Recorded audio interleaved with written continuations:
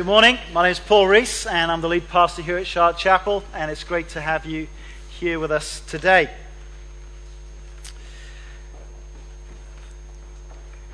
There comes times in people's life where they ask a question like this: is it worth it to be a Christian? Is it worth it to follow Christ? There was a time, of course, in Scotland where to be a Christian was something very respectable, very commendable. It was the thing you do. You went to church. It was something that was held in honor. And you only have to walk around the city centre of Edinburgh to see all the statues and memorials to Christian people, to even Christian ministers. Guthrie, Thomas Chalmers. Now, it would be almost, well, you couldn't imagine them building a statue to a pastor today. Could you imagine that? Things have dramatically changed. And so now, while Christianity in the past was at the center of our society, it's now moved to the margins. From being the majority view, it's now a minority view. From a time when the biblical values, biblical teaching, in a sense, reflected the laws and the views of society, well, that's changing dramatically. So that now some of the biblical views are now considered hateful, negative, bad. We've come a long way. And now to be a Christian, even in the United Kingdom, is increasingly starting to feel a bit uncomfortable. We're starting to feel a bit more peripheral. I heard recently of a man who's well qualified in his role as a teacher in a Scottish university in the subject of Arabic. And he's been on temporary contracts, and a permanent contract has come up, and yet he's been blocked from getting that job. And actually, as time goes by, his hours in his temporary contract are being reduced. Now, why is this? Well, this man from North Africa grew up as a Muslim, but converted to be a Christian. And this is not going down well with the rest of the faculty who are predominantly Muslim. They're not happy to have him teach Arabic in their department. And so he and his family are having to contemplate leaving Scotland, going elsewhere to get some work because he's a Christian. We have some friends who struggle to have children themselves, and so they began the process of adoption in Glasgow. And it was taking forever. And one of the social workers candidly and off the record said the reason why it's not happening for you is because you're Christians. When they moved to a different part of the United Kingdom, the social work department there was more positive, and they were quickly able to adopt children. In The Spectator recently, there's an article about the Reverend Dr. Alan Clifford, who pastors a church in Norwich.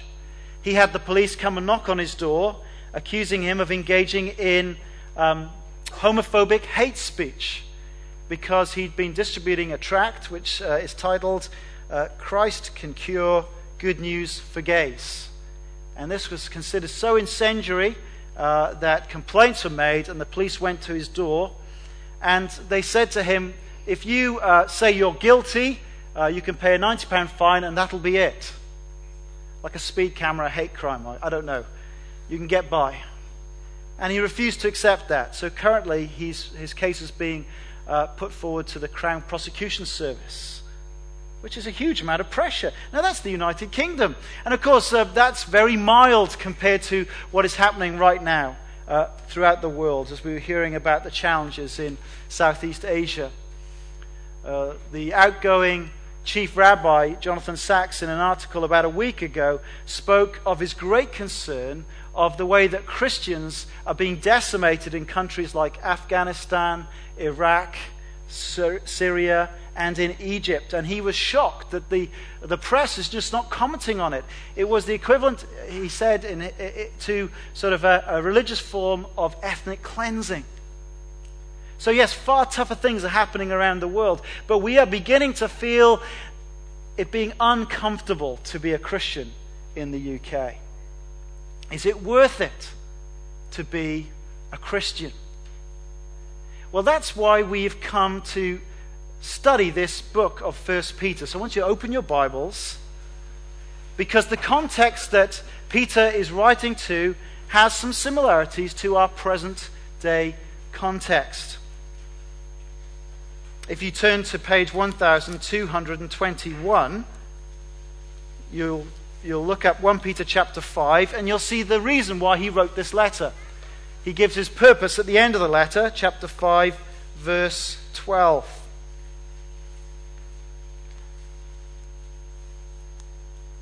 It's page 1221 in the church Bibles.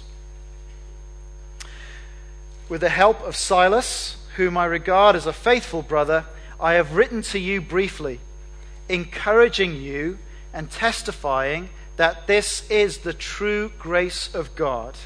Stand fast in it.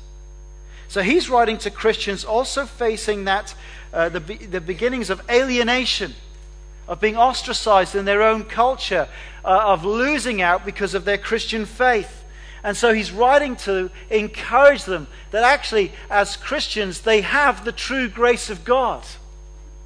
And they should not move away from it. In a sense, the first part of his book, up to about chapter 2, verse 10, he's looking at this great salvation and spelling it out for them and reminding them that this is the true grace of God. And then from 2 verse 11 to the end of the book, he's encouraging them how to stand their ground in that sort of environment. And I think this is such a relevant book for us. Even though it's early days, we need to get this book deep into our hearts and our minds to prepare us. Because I think just things are going to get steadily more challenging to be a Christian in this nation. We saw last week his description of Christians. They are elect strangers. They're God's chosen people since they put their faith in Christ. And that has the experience of making them strangers in this world, of experiencing these difficulties. And so the question is it worth it? Is it worth it being a Christian? Well, look at what God's word has to say. Let's go back to chapter 1. I'm going to read from verse 3 down to verse 9.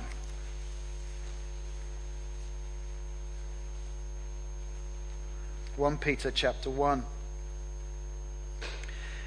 Praise be to the God and Father of our Lord Jesus Christ. In his great mercy, he has given us new birth into a living hope through the resurrection of Jesus Christ from the dead, and into an inheritance that can never perish, spoil, or fade, kept in heaven for you, who through faith are shielded by God's power until the coming of the salvation that is ready to be revealed in the last time. In this you greatly rejoice, though now for a little while you may have had to suffer grief in all kinds of trials. These have come so that your faith, of greater worth than gold, which perishes even though refined by fire, may be proved genuine and may result in praise, glory, and honor when Jesus Christ is revealed. Though you've not seen him, you love him. And even though you do not see him now, you believe in him and are filled with an inexpressible and glorious joy, for you are receiving the goal of your faith, the salvation of your souls. Well, please keep your Bibles open. Let's just ask God's help again. Father God, we do want to come and ask your help now, that you would lift our eyes away from our struggles and our circumstances to see you in all your glory, to realize afresh all that we have in Christ, that we may rejoice that we stand in your true grace and may never move away from it. Please would you speak to each one of us now, that we would be confident of all that you have for us in Jesus. In his name we ask it. Amen. So he wants to encourage them by reminding them that this is the true grace of God. And he starts off this letter. They're suffering, they're having tough times. I don't know what you would write at the beginning. I would be tempted to write and say, oh, I'm so sorry to hear about all the difficulties you're going through. But what's the first thing he does? He lifts their eyes to see what a great God is their God and what a great salvation that they have. He wants them to see this is amazing grace that they have. Yes, they are strangers in this world, and yet they are so blessed. That's what he wants them to see. And so he starts with this great note of praise. Praise be to the God and Father of our Lord Jesus Christ. This is the note that carries through this opening section. It is one of great joy. And there are three reasons, at least. There's three major ideas behind this joy that will help them to keep going when it's tough. Three reasons that will cause them to rejoice, to keep persevering, despite the fact that they're feeling like strangers in the world. First thing, they are to rejoice in their new birth. Praise be to the God and Father of our Lord Jesus Christ. In his great mercy, he has given us new birth. The Christian is not simply somebody who wants to be a bit more religious, who wants to go around being a bit nicer. The Christian is someone who's been made absolutely brand new by God. That's what this verse is telling us. He has caused us to be born again, is literally what the original language says. That's why he's praising God.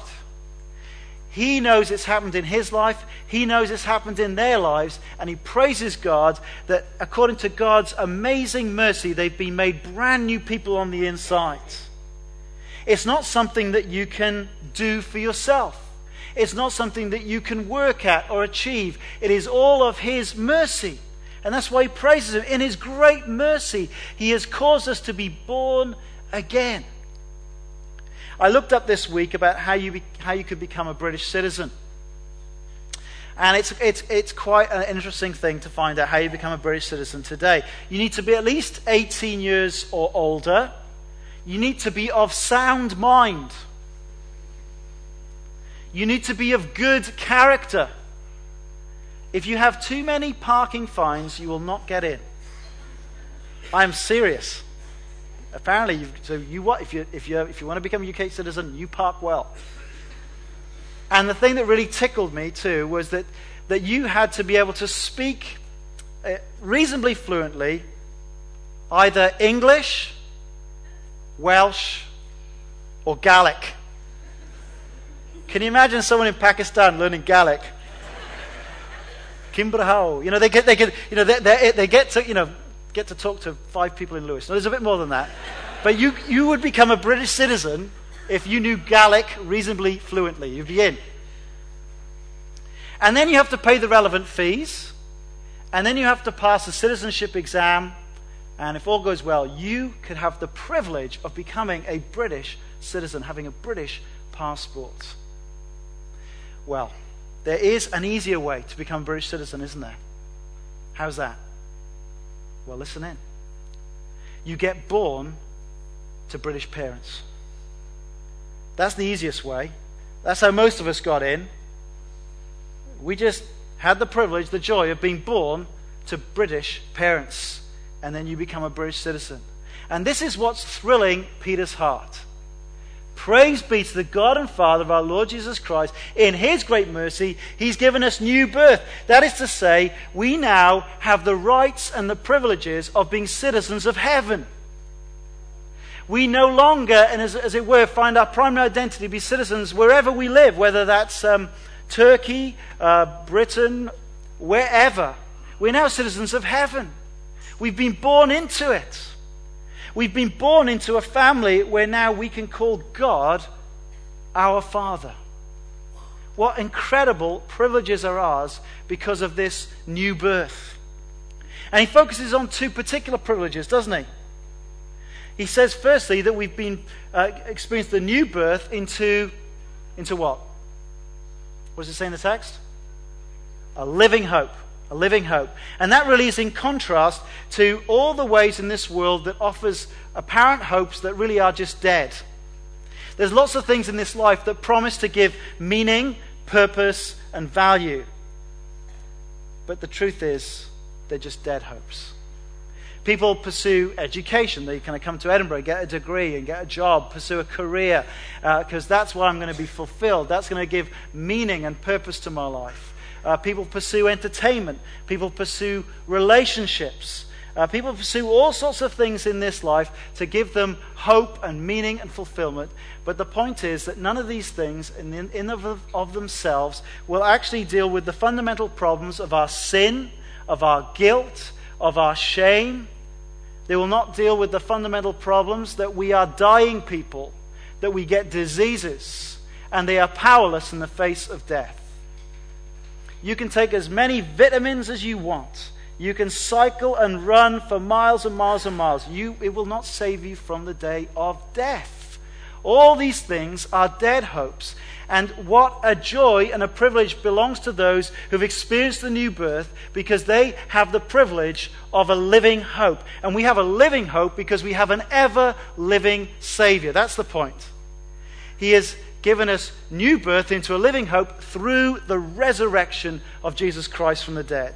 2,000 years ago, Jesus died, was put in a tomb, and he walked out. He rose again, bodily, really, for eternity. And this gives us profound hope that this life is not all that there is. That these dying, decaying bodies is not just what life's about, because we have an ever-living Savior. We have a living hope now. And that just changes everything about how we live. It it gives us meaning and purpose and fulfillment. It reorientates our lives because we don't go through life in fear. In fact, we can go through life with great courage. We can go to difficult and dangerous parts of the world where actually our lives might be foreshortened for following Christ. It does not matter, for death is not the end. We have a living hope because we have an ever-living Savior. What an awesome thing to have that. More than that, he says, a living hope, and what else? An inheritance. An eternal inheritance. I don't know whether you've ever had that fantasy that you have the knock on the door. It's not the police this time. It's some lawyer who's tracked you down, and that there's some, great uncle who some uncle you don't know, he'd be dead, be great uncle. Some uncle who's died that you never knew of, and you are the sole person left. And he's come to tell you, you have inherited a huge house that looks like Downton Abbey. And inherited £10 million, and it's yours. Have you ever had that little fantasy?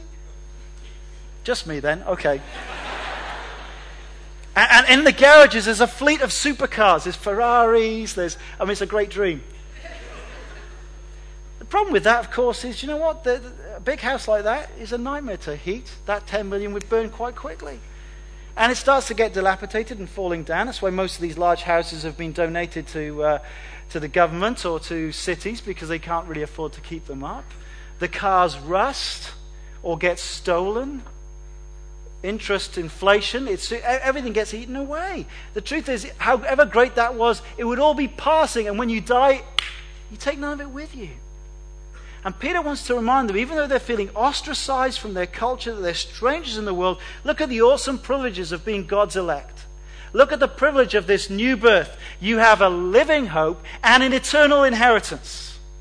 The thing about this inheritance is it will not perish, it will not spoil, it will not fade. It is unspoilt by sin, it will never dim. It is something that actually goes before you. It is yours for eternity. And I don't care how much you accumulate in this life, it will not compare to the glory of this eternal inheritance that is ours forever. And these thoughts just cause Peter to start off, and he can't help but praising God. Praise be to the God and Father of our Lord Jesus Christ. What awesome blessings are ours because of the new birth. How incredible. And this inheritance, it says in verse 4, is being kept in heaven for us. And verse 5, we are being kept for that day. Through faith, we are shielded by God's power until the coming of the salvation that is ready to be revealed in the last time. That shielded is an idea of like a garrison city surrounded by crack SAS troops. And there you are in the middle. No one's coming in and no one's going out. You are protected for that day to gain that inheritance. It is guaranteed. It is ours, and it is a source of great joy.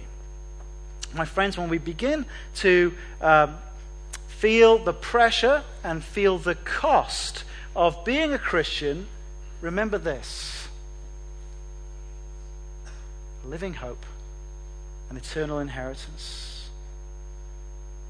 More than that, he says that there's great joy even in spite of suffering. Verses 6 to 7. Look at verse 6. In this salvation you greatly rejoice, though now for a little while you may have had to suffer grief in all kinds of trials. He acknowledges that it is tough to be a stranger in this world. There are sufferings that come for being a Christian. But notice what he does say about it. Here's the perspective. This suffering is only now for a little while. As we stand on that final day, when all history is over and eternity begins, this little while will seem so very, very small compared to that day. Even in this life, we're willing to put up with suffering now to extend our life. We'll go through rough treatments and difficult times, just think, well, it's for a short time, just for the benefits of longer-term health. Well, here's Peter's perspective. Whatever suffering we may have to experience now for Christ, it is just a little while compared to the awesomeness of all eternity. And the other thing he says about this suffering is that they can rejoice in spite of suffering, because they know that this suffering is not pointless. It is not wasted. Look at the next verse, verse 7. These have come so that your faith of greater worth than gold. What's the most precious thing you've got? What's the most precious thing you've got right now? I would be tempted to think, well, I've got a really nice guitar. I've bought a really nice road bike. Wrong. Oh yeah, I'm married. My wife, she's really precious. That is the most precious thing I've ever been entrusted with. But actually, that's not the most precious thing. It's your faith in Christ. To God, your faith in Christ is the most precious thing. Read through the gospel accounts, and it's amazing to see what delights Jesus. Jesus meets a centurion, and his centurion comes to him and says, I've got a slave who's really sick, and would you come and heal him? But you don't need to come home with me, Jesus. I'm a man who has people under me. I order them to do things. I'm a man under authority. I do what they say, and all you have to do is say the words, and he'll be healed. And Jesus remarks, oh, what great faith! Faith like I've never seen amongst Israel. What great faith. There's a Canaanite woman, and she shows great humility in her response to Jesus. It seems to put her off about her request to deal with her daughter. And she gives a very humble response, and he says, oh woman, you have great faith. God delights in our trust in him. It is very precious. It is more precious than gold. And here is one of the things that happen when we experience suffering for following Christ. It is like a furnace where you drop kind of bits of rock in that contain gold within it, and all the rubbish is kind of burnt away, and the gold comes up to the surface. These trials purify our faith, make our faith more solid, remove its impurities, have a firmer grip on this salvation. And so, Peter says, actually, you can rejoice even in suffering, because you know even that suffering is helping you have a firmer grip on this salvation. The fact is, if you persevere in trusting Christ through difficulties, you know what it shows? It shows you the real deal. It shows you the genuine article. It shows you've got saving faith. You know what happens when persecution comes to countries? Those who went to church because it was the right thing to do, stop going. And the only people who want to gather are those who know and love the Lord Jesus. That's true, isn't it? Why else would you go? If it doesn't benefit you for any other reason. Well, if you persevere under suffering and adversity, even that can, and you're still trusting Christ, even that can be a source of joy, because you really are trusting Christ. You really will experience His salvation. And as he writes to these people who would have experienced being ostracized in their culture, where they wouldn't have been applauded and wouldn't have been thanked, look what he says to them in verse 7, that you would be proved genuine and will result in praise, glory, and honor when Jesus Christ is revealed. This world doesn't give you praise, honor, and glory. Don't worry. If you're trusting Christ, there's a day coming when you will experience praise and glory and honor when Christ returns. And he says, well done, good and faithful servant. How I've delighted in your trustworthiness and your faith. It'll be worth it on that final day. Thirdly, there is the joy of knowing the Savior in verses 8 and 9. Though you have not seen him, you love him. And even though you do not see him now, you believe in him and are filled with an inexpressible and glorious joy. Peter had seen Jesus. He'd been an eyewitness of Jesus. He'd been called right at the beginning. He'd been in the inner circle. He'd seen things even some of the other disciples had not seen. And he knew what a remarkable person Jesus is. He'd seen him walk on water. He'd seen him feed the multitudes. He'd seen them touch the leper. He'd seen his compassion. He'd heard the awesome teaching. And Peter came to love Jesus. There was no person like Jesus for Peter. In the suffering of the trial, he denied Jesus, and he had that walk with Jesus on after resurrection, didn't he, along the beach? And Jesus said to him, Peter, do you love me? Oh Lord, you know I love you. Peter had seen him and knew there was every reason to love this Jesus, this King and Savior. And he remarks that it's extraordinary that these people he's writing to, these Christians dispersed in these territories, that is modern-day Turkey, and he says, though you have not seen him, you love him.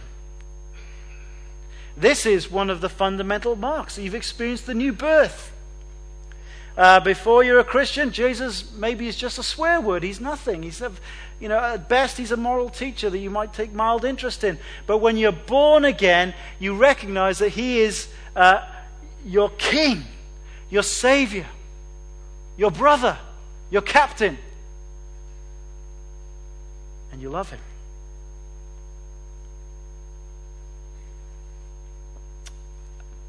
I don't know whether you remember being a teenager and that first relationship, and maybe that experience of your friends sort of mocking you because they hadn't got the courage to ask anyone yet themselves, but they're mocking you. What are you doing? Make fun of you, and you say, well, I don't care whether you make fun of me. I love them. I love them.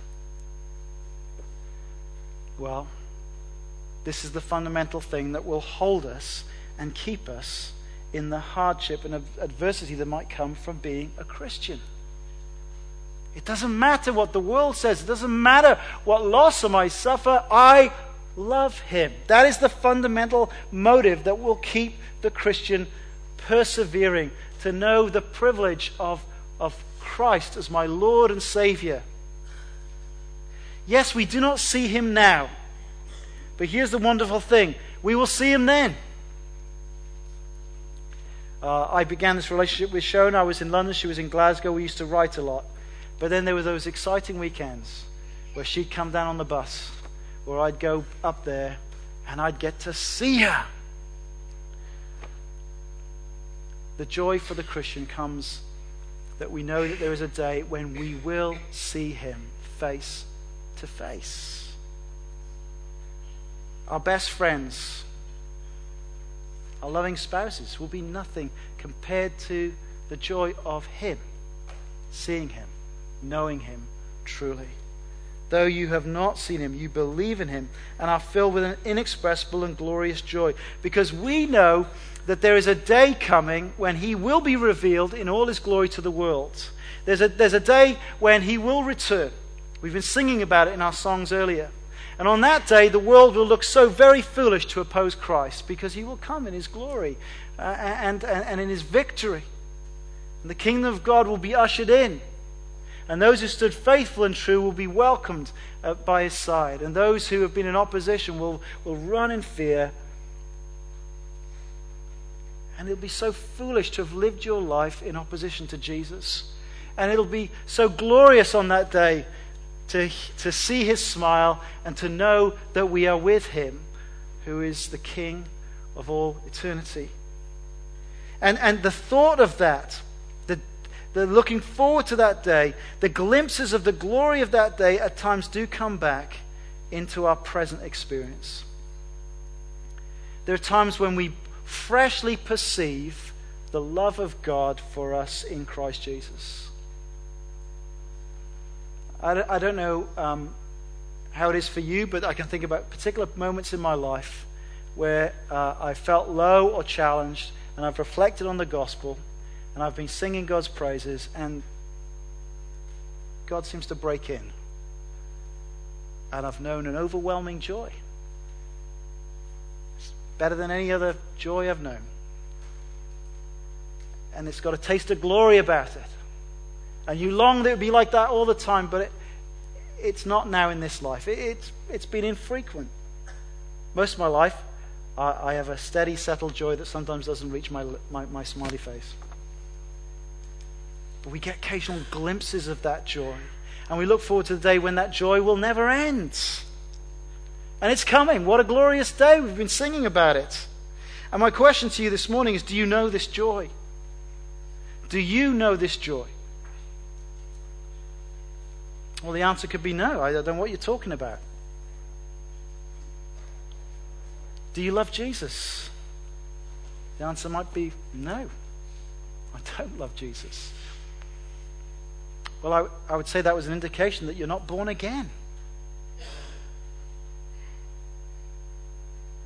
And I want to urge you that the best that this world has to offer is so limited, so fading, so fleeting. Why would you choose that when you could have an inheritance that will never perish, spoil, or fade? Why would you not lay hold of trusting the Lord Jesus Christ and asking him in his mercy to forgive you for your sins? Jesus says, what will it profit a man if he gain the whole world yet lose his soul? Bad deal to gain the whole world and lose your soul. Bad deal.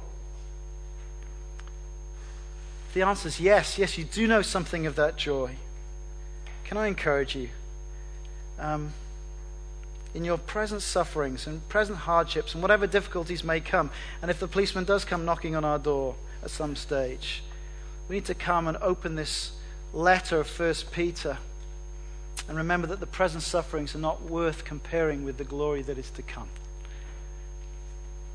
We should remember the privilege that is ours because of the new birth, that we're citizens of heaven, that we have a living hope, an eternal inheritance, that even the hardships are used by God to strengthen our faith, to show that we're the real deal, that we will be caught up in this day of his revelation where we'll experience the full salvation that he's come to bring us. Maybe you're saying, well, I love him. I love him a little and I want to love him more. That's a sign that you're born again. You desire to love him more. You know that your love is weak and pale. And what I can say is, look, we need to spend more time gazing at the glory of Jesus. We need to spend more time reflecting on these truths. Thank you for the privilege of forcing me to preach this week. See? I would be such a lazy son of a gun if I wasn't paid to preach. I would not study the Bible as much. But the fact that I'm expected to be here really puts some pressure on. So this week I was forced to reflect on what an awesome salvation this is. So thank you for that. It is so much better than any sufferings we may experience as a consequence. This is the true grace of God. Stand fast in it. Let's pray.